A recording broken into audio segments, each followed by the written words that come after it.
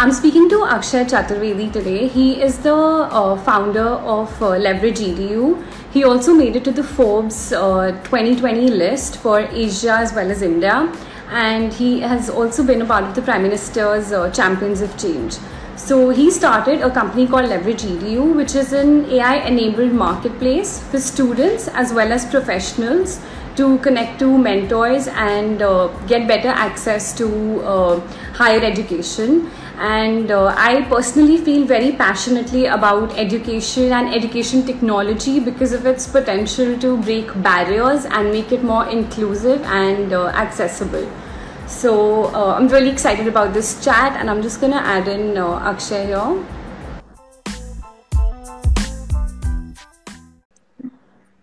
To begin with, could you give us an introduction about what Leverage EDU is, who are your target customers, and what services do you exactly provide? Sure. So we are in essentially a university admissions business which helps students with first making the choice what higher education should they pursue, what career should they essentially be moving towards when they're very early in the journey. Then we help them meet mentors from around the world who will essentially help them take this journey forward. These are generally mentors who have been in their shoes previously.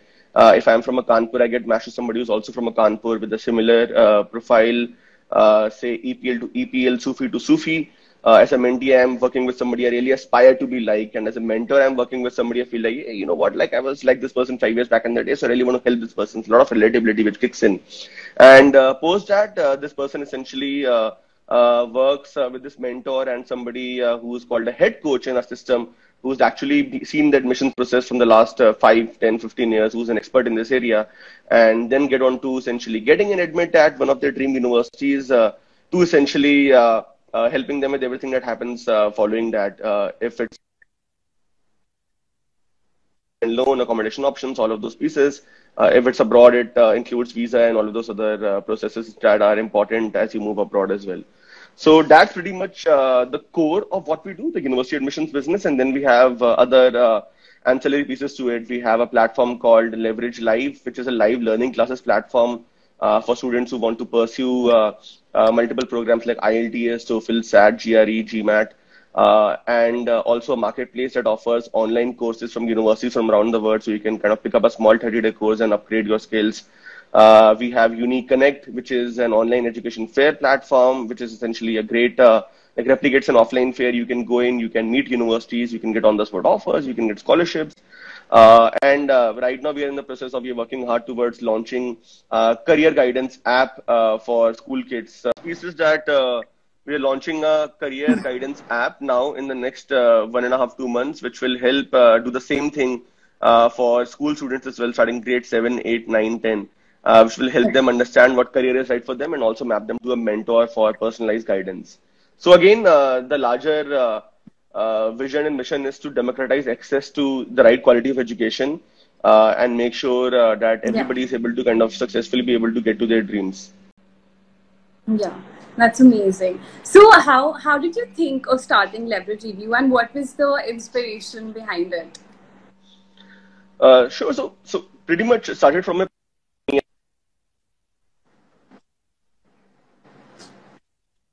say in my life to have mentors who have right path, told me what to do, told me how to get from point A to point B.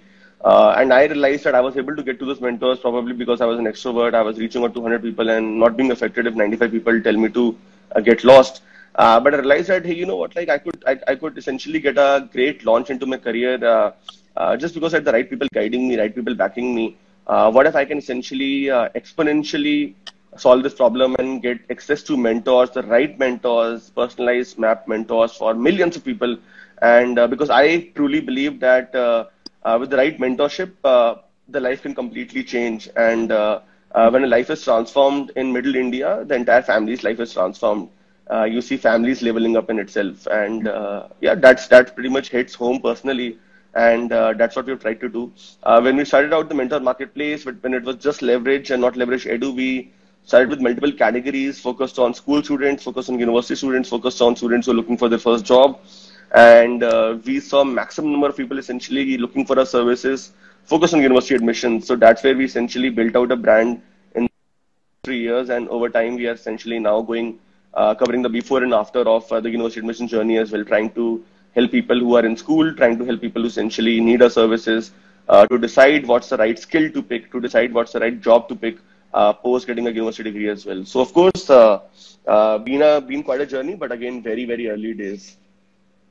Yeah. Well, that's so amazing, because I feel like there's such a lack of like having a mentor in India, and that concept is still so unexplored, and it can really like someone who really has that kind of experience can really add to you from their own experience. Absolutely. And just, you don't have to repeat the same mistakes. So absolutely.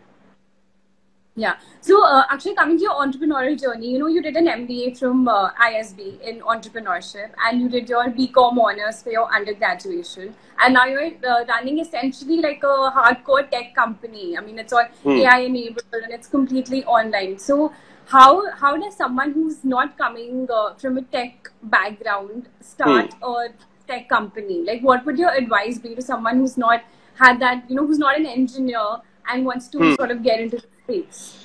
Okay, so let me kind of break it in two parts. One piece is about I think the overemphasis of tech is kind of overrated here. The idea is to bring in tech wherever you want to solve a problem. So in fact, even now when we speak to when we're sitting in a boardroom or when we're essentially speaking to media, we always talk about how every single piece of tech that we've built till now, and we have built a lot of tech. Every single piece of tech that we've built till now aligns to a particular business metric. It's either focused on making the student experience much better, much more comprehensive on the platform. It's either focused on ensuring that there are a lot of free tools for the user to explore if they don't want to enroll with us as a paid student. It's focused on either distributing access to a large set of people for the student. So essentially any and every piece is focused on solving a business problem. And hence, that's the second point as well. So I think that before looking at how tech can essentially come in and do things, you have to figure out, is there a business problem that you want to solve? Firstly, is there a problem that you kind of really fall in love with, are very passionate about? It's a hard, lonely journey, of course. Are you ready to kind of slog it out? And why do you want to torture yourself and give yourself the pain if you're not really passionate about it? And that's where the impact part kicks in. If this really makes you very, very excited, that's when you will essentially jump into it. And then you essentially figure out, hey, is there a business around it? And then you validate it. And if you do see a business around it, then that's when you essentially start making the business more efficient from a technology perspective. In my case, of course, knew that I wanted to be an entrepreneur very early on. Would have started selling glaze papers in grade 3 and starting my own books club and all when I was in grade 4 or 5.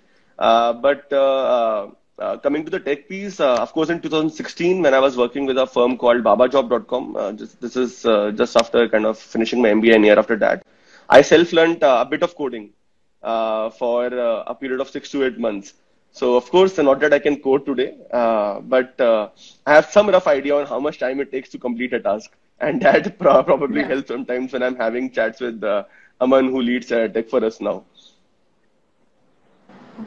But that's possible. Like someone who wants to enter into this space, and if they have a concrete business problem to solve, they can navigate through this without being from a tech background.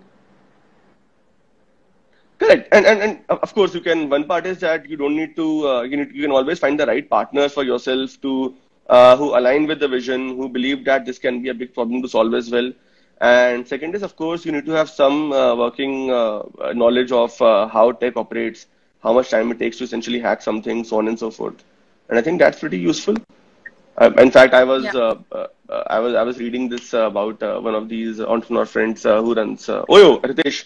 Ritesh, when he went to China, I was reading about this couple of.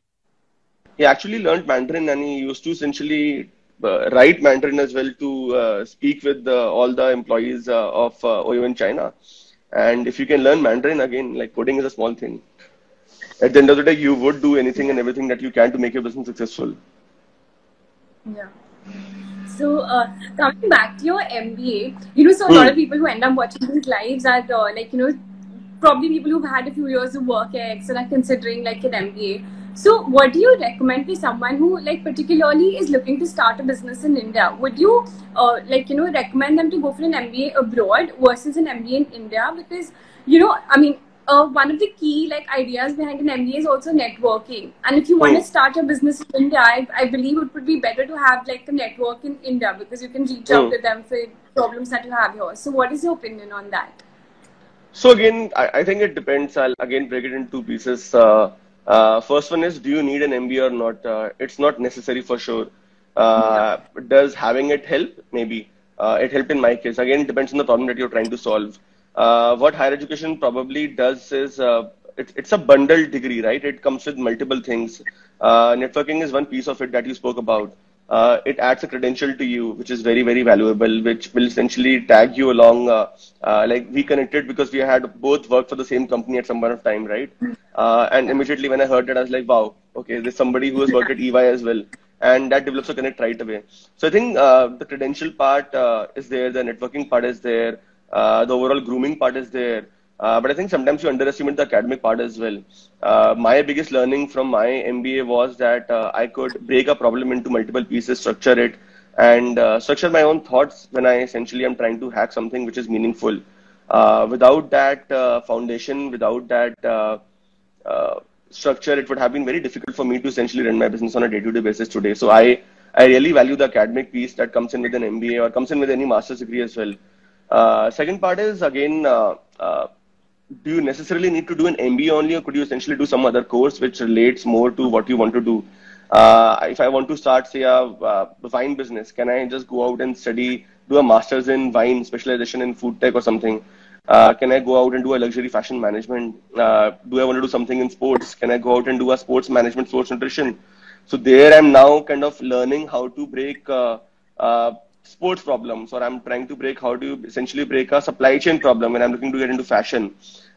Because fashion is not just about those ramp shows. It's also about how supply chain works, how the yard works, how how the textile mill workers go about their process, how much time does it take. Same thing for sports. Do I want to network with the ESPN guys? Do I want to network with the BBC guys? Do I want to network with the different state bodies? So I always believe that it's better to make a global network. Uh, and when you essentially go to a global school today, one out of every six people, as you know, are Indian. You always will find enough Indians who are the best of the crop there as well. So there is no one versus other. It again depends on what you want to do at that particular point of time. There are people who don't need an MBA and who have built out beautiful businesses. We have enough examples of that. We don't Yeah. essentially need to even do undergrad for that. But again, for somebody who's looking to get a great leg up, it definitely reduces time. In my case, my first round of fundraising came in from a bunch of people who had gone to ISB. So about four alums across eight classes, 2005, 2009, 2010, and three professors who had taught me. And these professors from all around the world, because ISB Wow. is a visiting professor model. And that continues to help me a lot because I was in the education business, and the fact that I had professors guiding me and kind of telling me what's the latest research that will really help us be more on the edge, be competitive against brick and mortar competitors who we were kind of solving this problem against. I think that really added a lot of value in my journey and would have definitely accelerated our pace by 1 to 1.5 years. Yeah. Okay.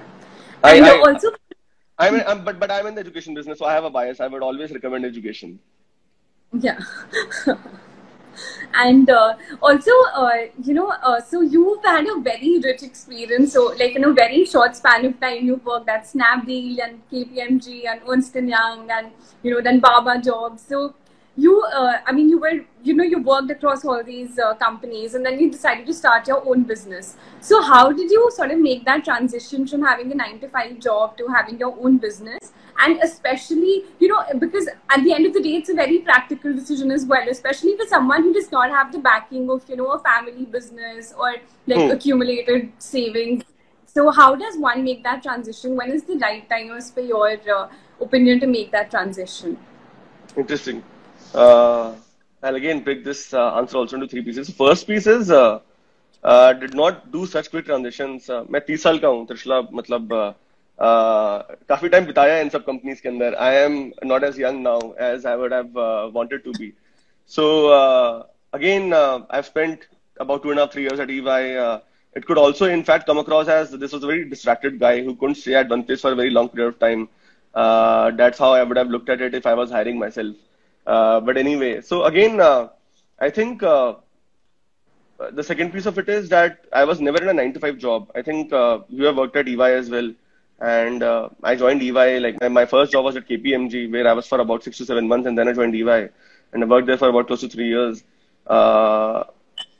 I think at most of these larger, in fact, this is more particular to Big Four.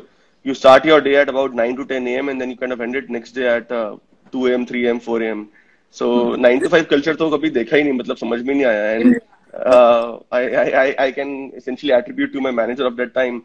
But I think that slog came through from there, and from then onward, my aspiration always was, so I was always doing something on the side. I was trying to either support a business, start up in some small way. I tried to start something in the export business. We had a website called India Indulge in 2012, where I wanted to leverage onto my ISEC network and start selling clothes from NGO called Pardada Pardadi Educational Society, which was there in Himachal Pradesh, I believe.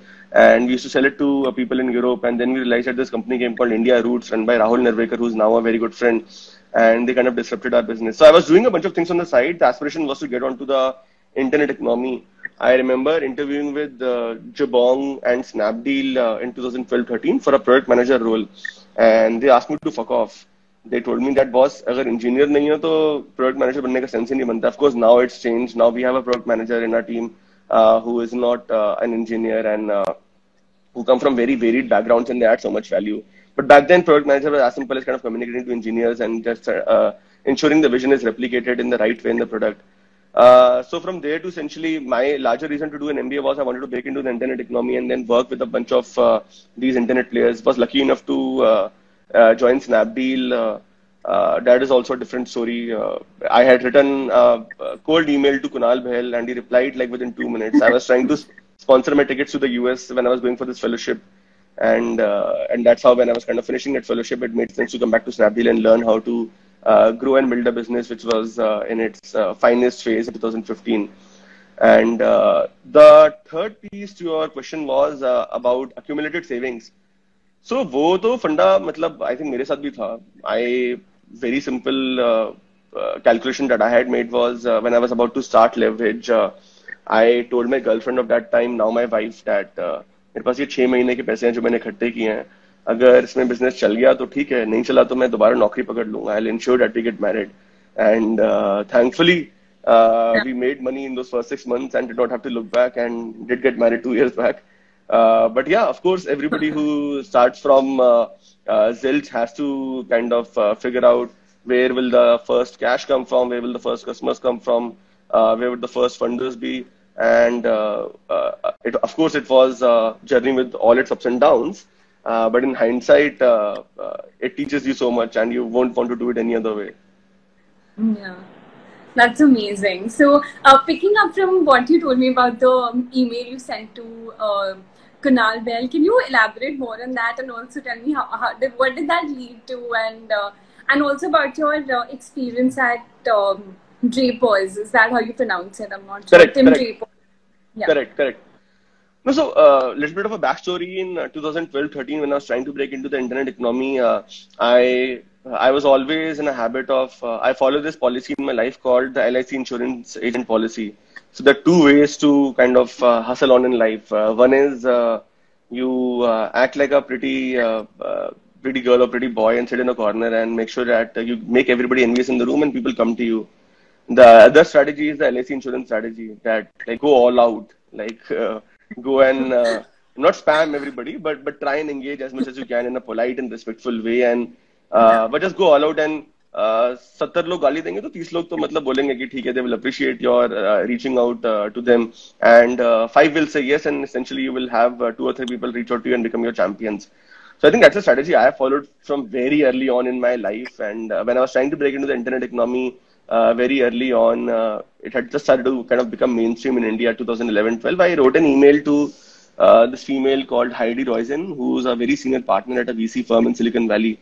And I had no idea back then that about her stature, but I had reached out to her because I could see that she had worked at Apple, she had worked at Microsoft for a short duration, she had seen multiple businesses, and I said so and so, and like would love to essentially speak to you. And she said that, hey, thanks for reaching out, but I don't have the time.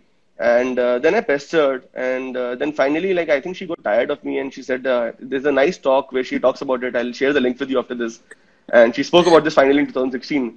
She said, I was so pestered by this guy, but he was so respectful and polite. So I still thought that I will tell him that, okay, you can email me once for like 5 minutes every 15th.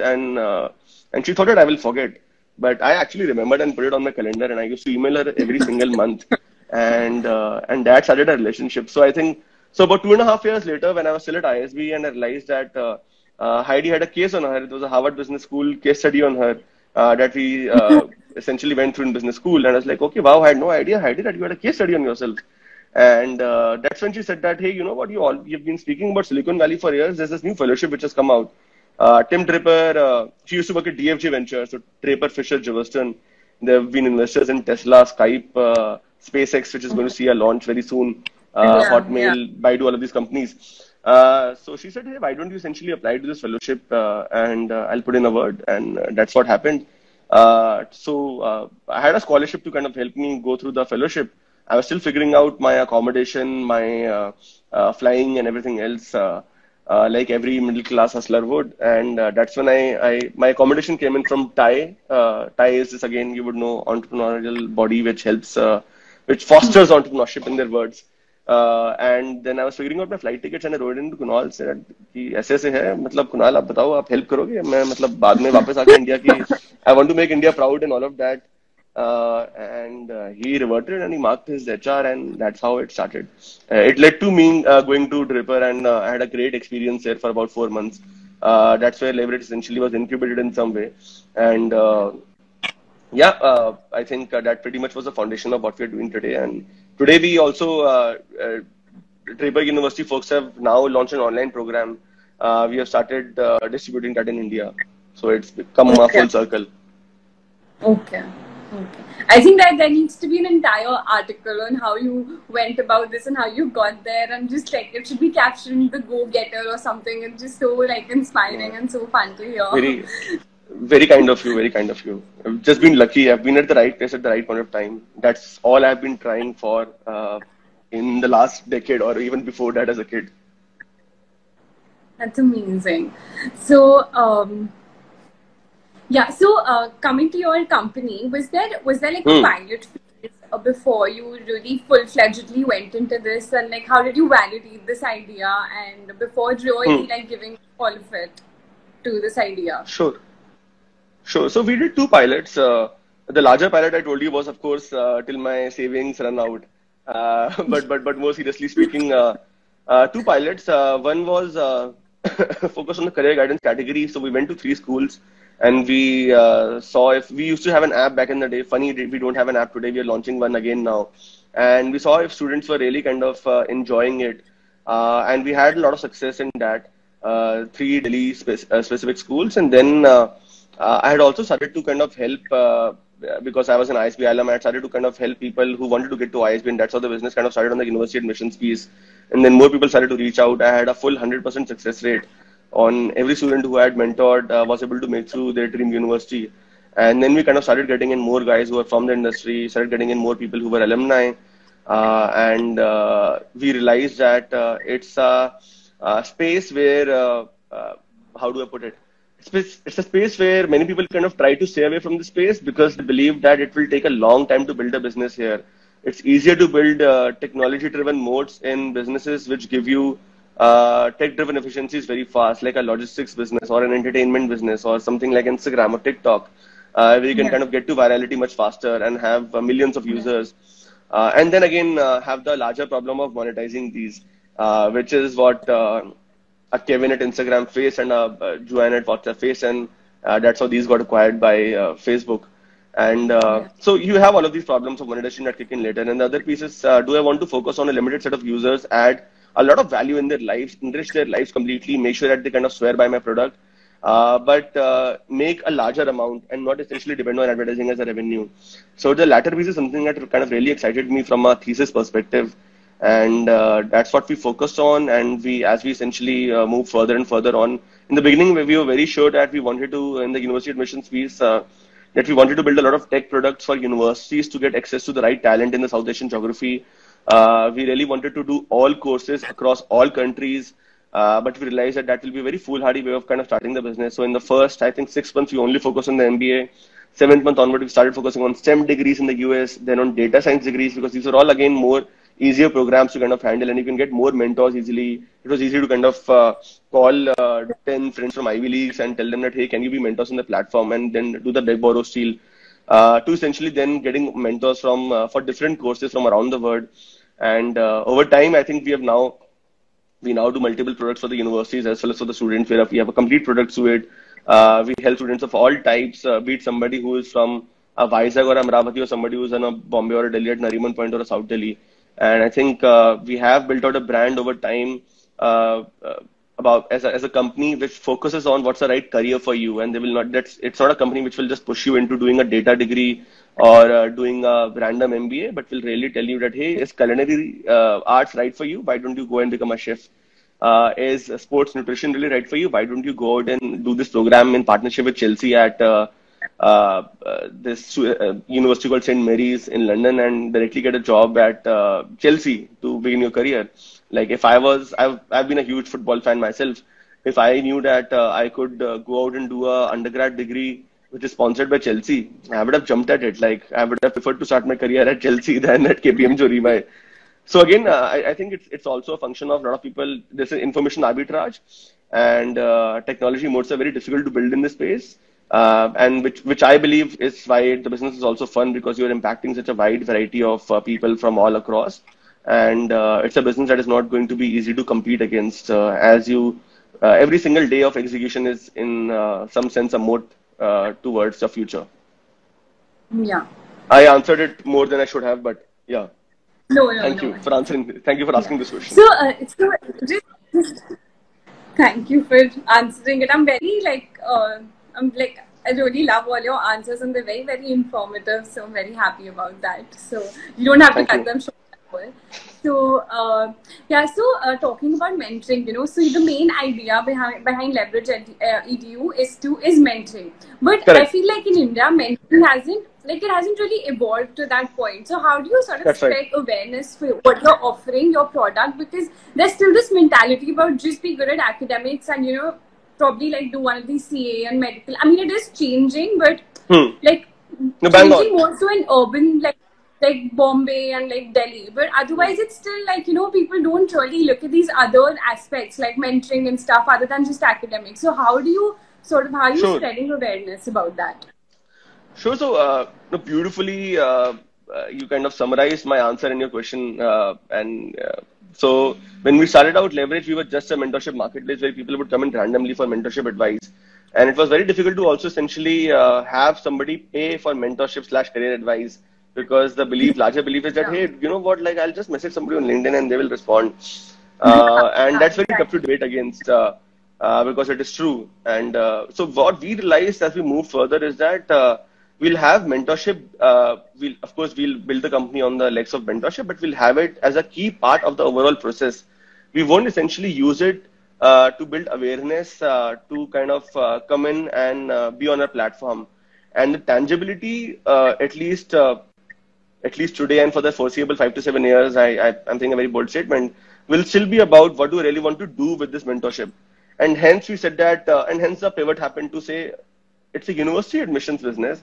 You can get to a computer science degree at Stanford. You can get to a sports degree at St. Mary's. You can get to a food tech degree at Strathclyde in Scotland. And you can do a fashion management at this beautiful institute in Germany, or automobile engineering in Germany. But how we will differentiate is by way of not giving you access to a random consultant down the street, but having you speak to mentors who have kind of been in your shoes and who have kind of made out a career for themselves and are working in these XYZ companies, so that you really feel inspired in your journey.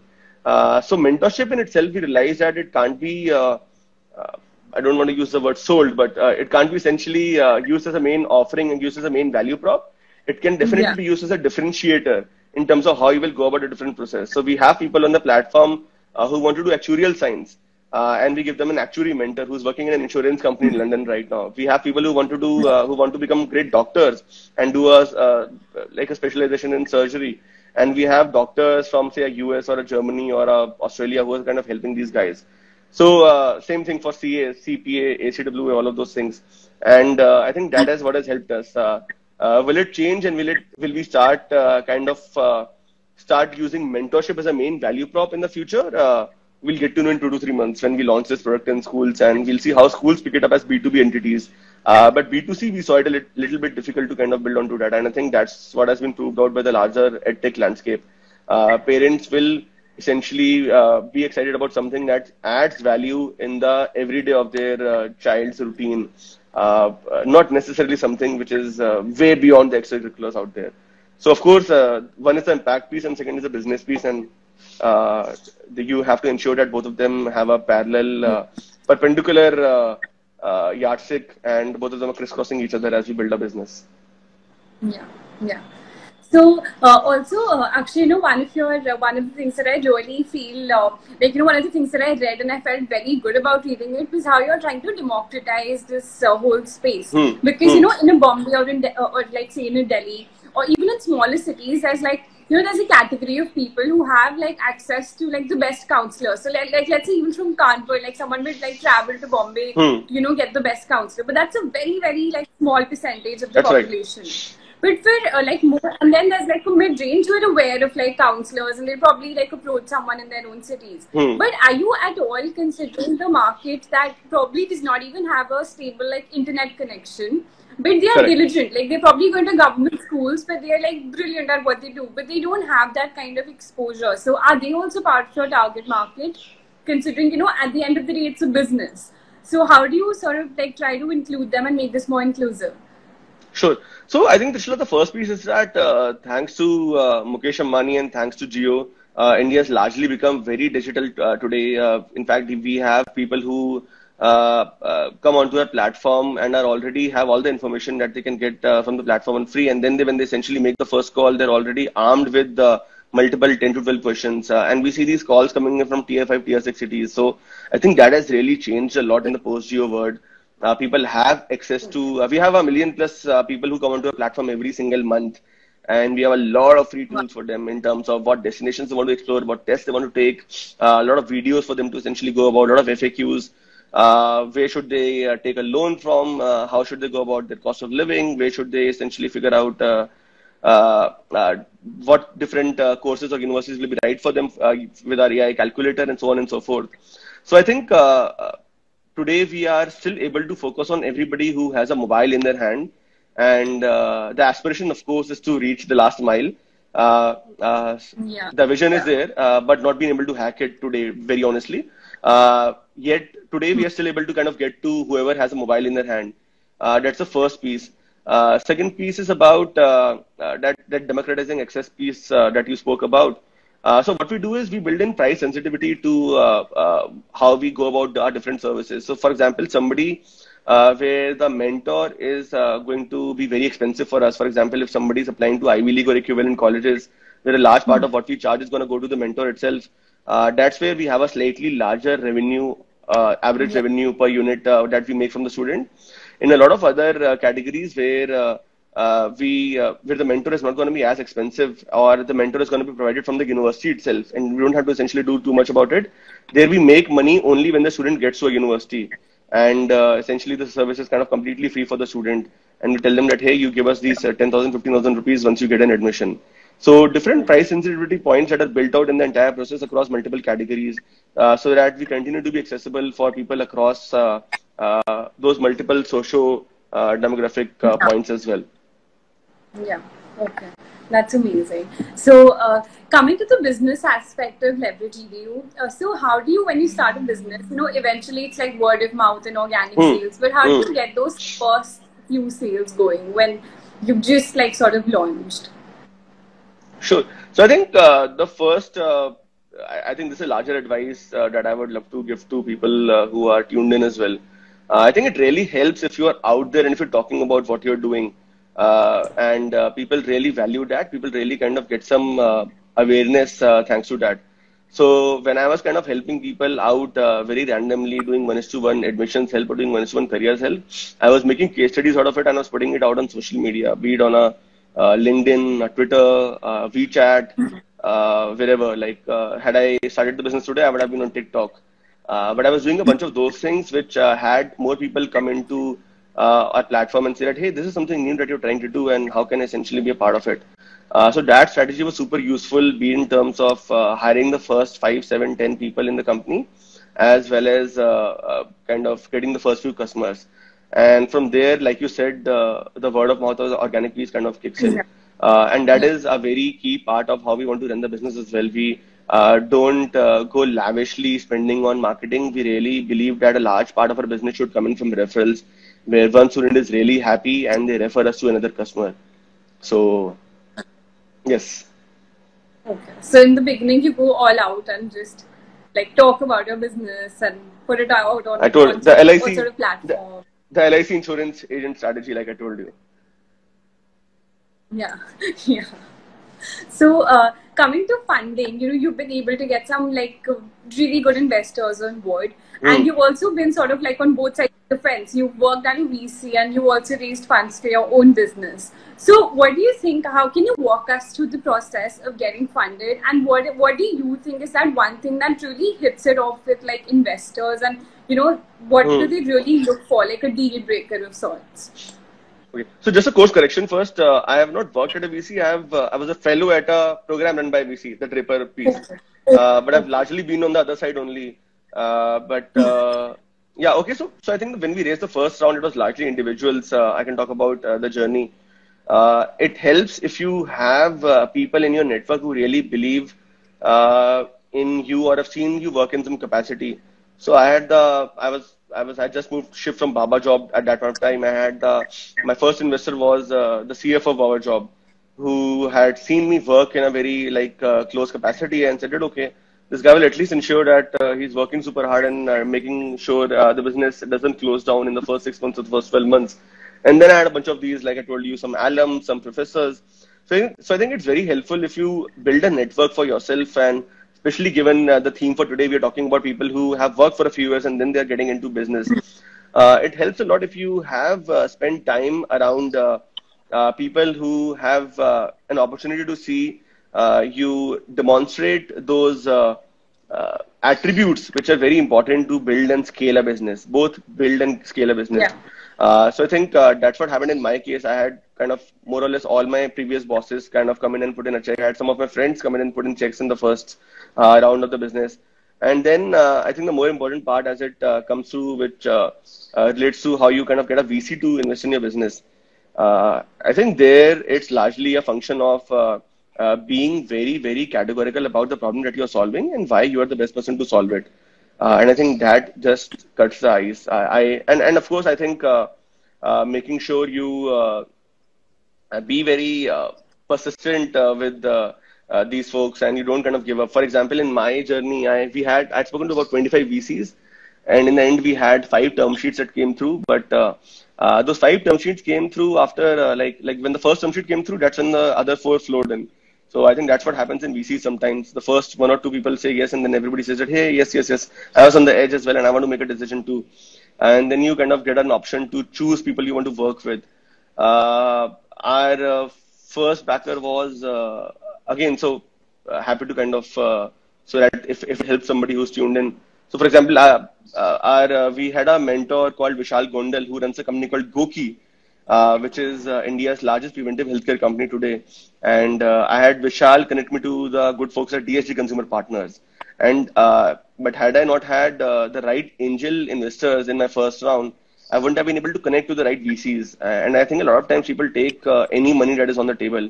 And that is Yeah. my earnest request to all early stage entrepreneurs, that make sure who you're taking money from. It has to be useful. It will kind of define who you are and what you're doing in the future years as you kind of go out and raise more money. In the case of Bloom Ventures, had multiple connections with them, including one of my early investors working in their sister firms, Bloom being a part of the Draper network in some way at that point of time. And yet, I think Karthik Reddy, who's the partner and who I closely work with. I first met him in August 2018 at the sidelines of Prime Minister's Champions of Change that you spoke about in the beginning, and it took me a full September, October, November, December, January, June. So it took me about 9 months to set up a meeting with him, and that meeting was in a Starbucks. And then I realized that I had a 20-minute slot, and then I realized वो 20 minute का slot भी निकलता जा रहा है because he's in a meeting that is being previously overrun. In that meeting, like I always joke about it now, there was Anant, who's now who's now a very good friend. He runs a company called Milk Basket. And so Anant was kind of तो मैंने realize किया मेरा तो time ही over हो गया मतलब ये तो अनंत ही बैठे रहेगा यहाँ पे. And then Karthik said that, hey, you know what, like, should we reschedule it? It's like, where are you going next? He said, I'm going for this meeting in Vasant Kundan. Let me sit in a cab. That's fine. We'll have like 30 minutes to chat about. And I knew that like, those are 30 minutes I have after spending 9 months with waiting to get on a call with Karthik, because I really wanted to work with him, and I was really kind of I'd seen how he supports founders. Like a Dunzo or other companies which I was a fan of when I was kind of on the edge. And those 30 minutes were, I think, we had a great chat, and we ended up kind of chatting for another 30 minutes after we reached the destination. And this was this was June 2 years back, 2018. And this was a heat storm blowing in. This is Saket, and we were kind of still continuing to have a chat. And he said, hey, you know what, like I'll put money at the right time. And that's how things worked. So if I have to take out something from it in hindsight today, I think a little bit of persistence about people you want to work with, because it's not about just money, it's about the larger advice that they bring. And I realized that I would have been a lesser founder, or we would have been a lesser company if we hadn't taken money from Bloom and DSG as we did in our journey. So it's very important who you take money from at every single stage. Yeah. Right. And then you have to part with your equity, and then you have to work with them in the future. So I think it's best to be. Which is fine. I've always believed in that funda that you teach to class 8 students, that do you want to have 10% of huge pie, or do you want to have 100% of something which is like zilch? So, Yeah, and hence, yeah, you're right. And hence it's also important because you don't want to just get cash for that equity that you're parting away with. You want solid advice, and you want a partner who would stick with you and who would help you become a much better company as you move forward in your journey. Yeah. So, yes. Actually, before I ask you my rest of the questions, I just want to take up the questions that have come in. Sure. What?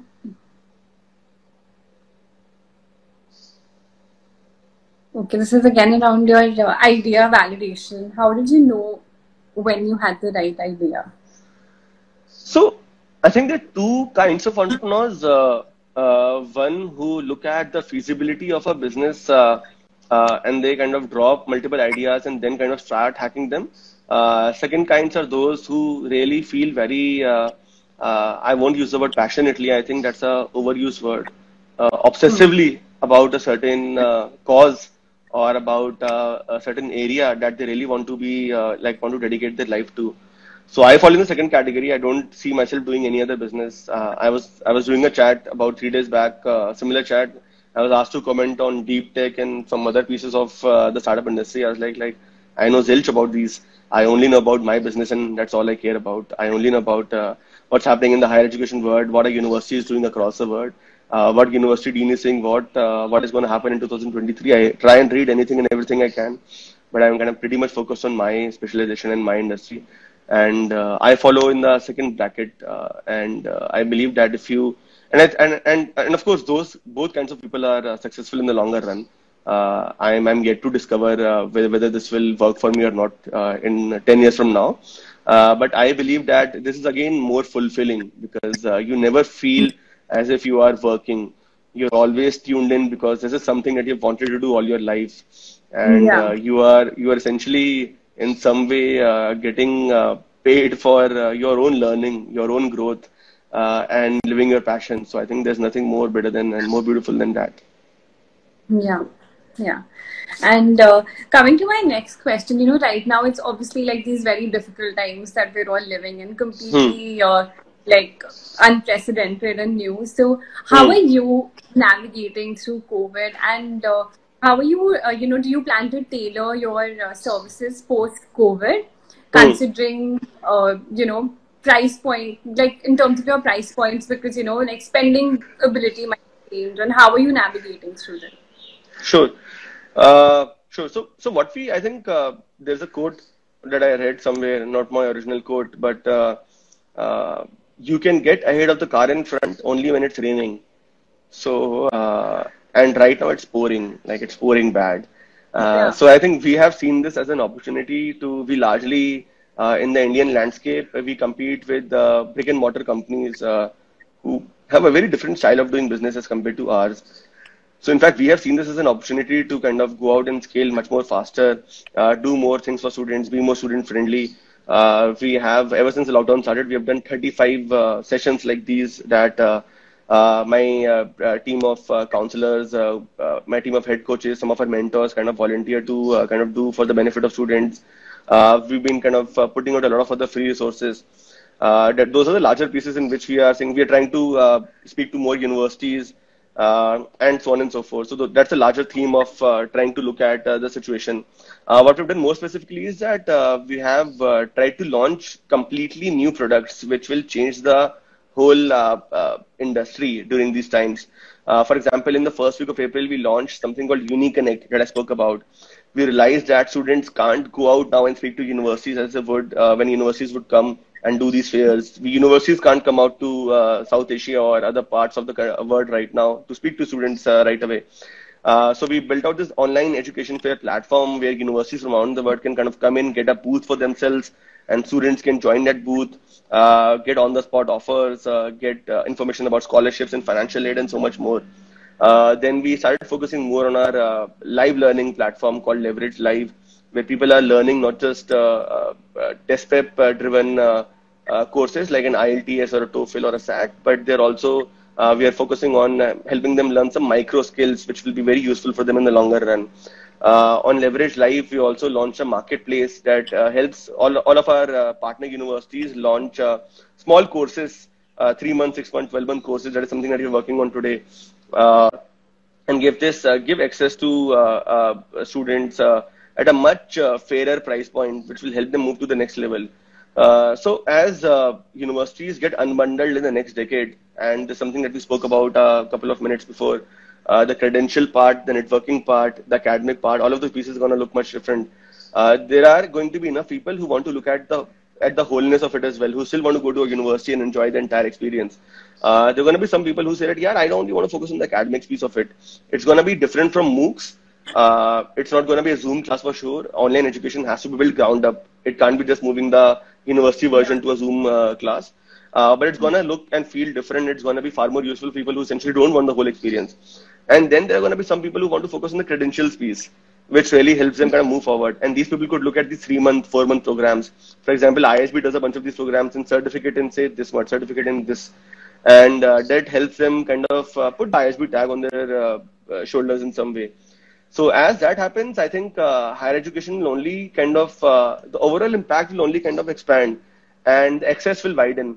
And we see ourselves as a company which, in some way, if I have to use very easy word to describe us, we are a distributor of this access. We are a distributor of higher ed.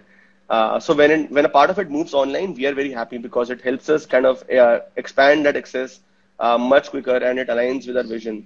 So that's what we're doing right now. We are trying to not just try to innovate at our end and make problems easier in the way we look at it, but also speak to universities from around the world. We are launching a remote readiness survey about in 2 weeks from now, and figuring out how remote ready are universities for the future.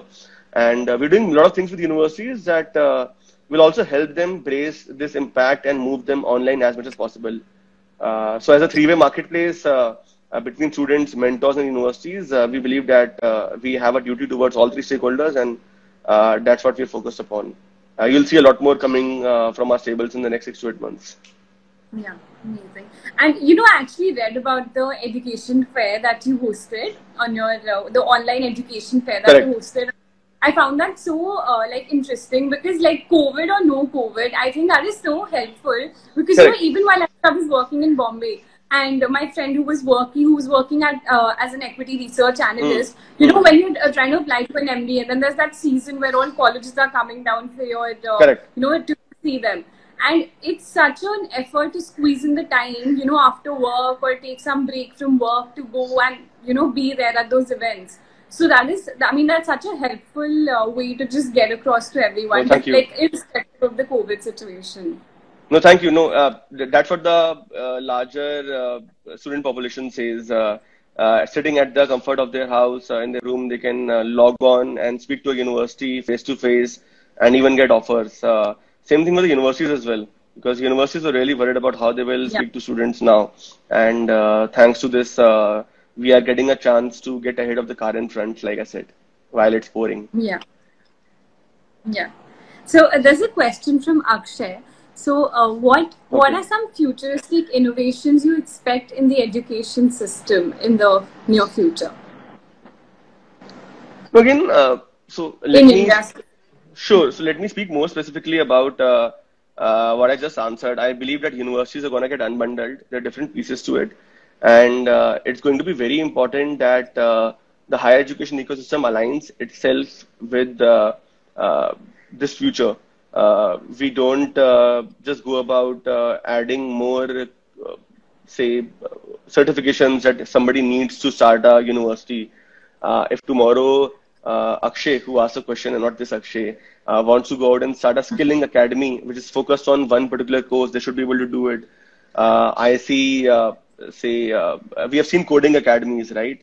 But coding academies are just like one part of it. There could be 99 other options, something for construction workers, something for nursing, something for like the sports guys I told you about, something for the nutrition guys, something for the culinary guys, something for the food tech guys. So I think specialized, I won't say specialized degrees, but special degrees were always a vague way to look at it. But the specialized programs are going to kind of make the whole theme much more comprehensive for the future generations. They could look at, if I already have access to the right career advice thanks to platforms like Leverage Edu, and if I already know what I want to do, why do I want to do a generic degree? Why do I want to do an MBA? Why do I want to, at the risk of upsetting my alma mater, like why do I want to go to an ISB? Why do I not do something more specific, which is more in line with what I really want to do, because I've already discovered it. And like I told you, like we've been very focused on building that reputation for ourselves at Leverage Edu in the last 2 to 3 years. And if something like that picks up further, like we'll be very excited to kind of work in tandem with this change. And that is something that we are hoping for as well. And that is something that we are working towards as well. And we already are working with more specific schools that focus on some of these specific programs, nursing being one of them, construction being one of them, sports being one of them, luxury fashion management being one of them, where people can kind of come in and work with big boutiques, so on and so forth. So I think that's the future. Skills into education, into employability, and employability will always be the most important piece, because the larger proportion of our country is lower to middle class, and that's where we need to get to. And Akshay, could you talk to us about, a particular challenge that you faced in this journey, or like just a general mindset to sort of walk through challenges, and how do you sustain this entrepreneurial journey that can be rather like daunting and lonely sometimes? Sure. So I think challenges, it's very difficult to talk about particular challenges. Every day is a challenge. And I'm not kidding. I'm not saying it for the sake of it. Every day is a challenge in some way or the other. It's not easy to build a business in India for sure. You get to face things that you don't plan for.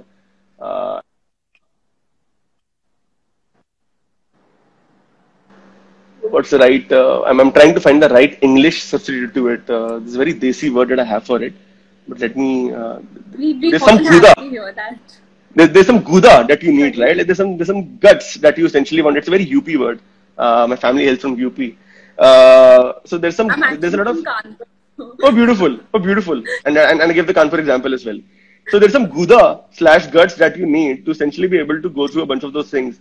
and there is a way there's a process in which you can kind of go out and hack it, and there is also you can put yourself into delusion to make sure you go through phases like these. So I do both. First is I think uh, I have designed the company in such a way that I get to work with people who I really like and love, and I think uh, and that really helps. I have Aman, who I've been like working with for the last decade, who leads tech. We've recently had Digvijay, who was best friend from ISB, join us as Chief Operating Officer, who was with McKinsey for the last 5 years, who was in investing before that. And I have Gaurav, who I've known for a long time, and I have like a lot of people who are either my college juniors or people who I've known, who I've kind of really liked, and it's largely a very fun vibe at our workplace. And even when we are like in the Zoom era, we still have a lot of fun, and we have calls that go on till 5 a.m. and 6 a.m. So one part is that we have consciously kept the culture very fun driven. It's very important to have fun in life, and it's very understated when you're trying to build something hard. Second is the delusion piece. So I listen to a lot of Punjabi songs. I think that helps me, even though I'm not a Punjabi myself. If you will see a lot of these rap artists and their lyrics, whenever I think you are in a low and you listen to these lyrics, you feel like, oh, like this person was having the same journey that I am having right now, and it kind of helps you relate. So I'm a big Badshah fan. So back in the day when we were still a much smaller company, I would plug into the Badshah playlist every single day, and I needed to hear that album once in every 24 hours. And now, of course, that's moved to having some of the other song playing on my YouTube playlists all the time. And I think that in a delusional way, kind of keeps you away from thinking too much about the stresses that come from the everyday. Yeah. I see somebody comment Kanpur rocks. Awesome. Yeah. Yeah. So coming to my next question, so basically music helps you sail through work. I take from that. And coming to my next question, could you recommend like 3 books or podcasts that you would really recommend to someone who's starting out and that you think have helped you? Sure. So I would, I think for all startups, one absolutely recommended book always is Shoe Dog, which is the story of Nike, the founder of Nike, and it's Phil Knight. And like I'm a huge Phil Knight fan. The way in which he built out the business by going through as many downs as possible across a very large period of time, and I think I'm a huge fan of that. So I think Shoe Dog is a big recommendation. And other than that, I think there's this book called The Hard Thing About Hard Things by Ben Horowitz. I think I'm calling it right. Which again talks about the journey and goes into more specifics. So I think those will be my 2 book recommendations, which somebody should get started with. And on the podcast piece, I listen to, I think for beginners, the best podcast to kind of get started with is Masters of Scale. And I listen to a podcast called The Origins, which is about how the finance ecosystem largely works, how the LPs and VCs work together. And that gives you a lot of understanding about how money is really playing out, how a lot of VCs who are also raising capital from LPs, it all goes down towards having social impact. And as a founder or as an entrepreneur, or as a startup executive, if you can essentially also align your vision towards doing more impact-driven work in your life, I think that's how we all come together and make the world a much better place. So I think the startup ecosystem owes it to the world to solve problems which are very relevant, very futuristic, and are helping somebody up-level their life and transform their life, which is what our vision is at Leverage 2. Yeah, amazing. Interestingly, I've very recently forayed into like non-fiction from fiction, and Shoe Dog was one of the first like non-fiction books. Awesome, awesome. Really liked it. Have you finished it? Yeah, I finished it. It's been a while. This is like right when I was going to quit my job. So okay, beautiful. Another book which I recommended to my team last night was this book called Saying No to Jugaad. It's written by T.N. Hari. It's a big basket story, which is again a fabulous story coming out of India. You must take a look at that. Yeah. That up next, probably. Okay. Coming to my next question, where do you see Leverage EDU in 5 years? Oh wow, very interesting question.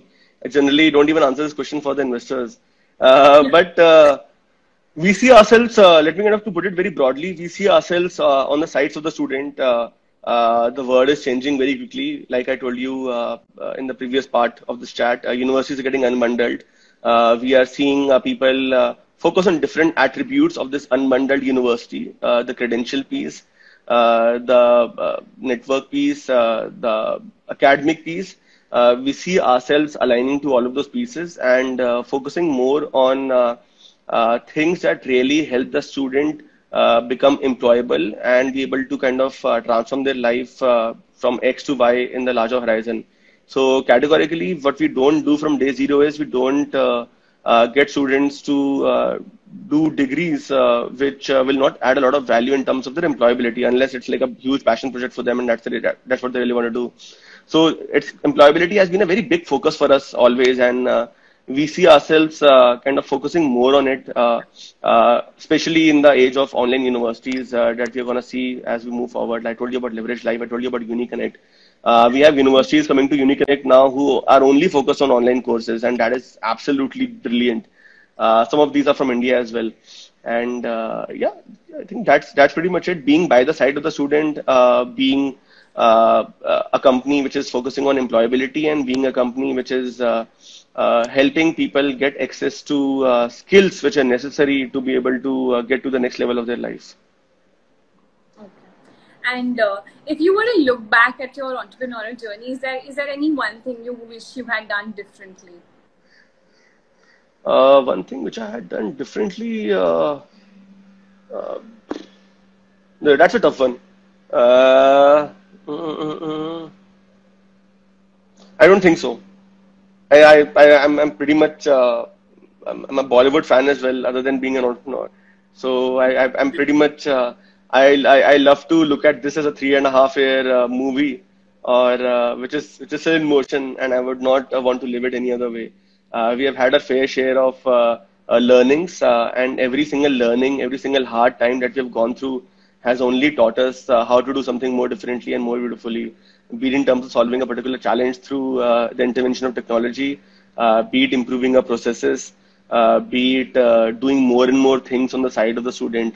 A lot of things that we do today are stuff that is coughed off by the industry in general.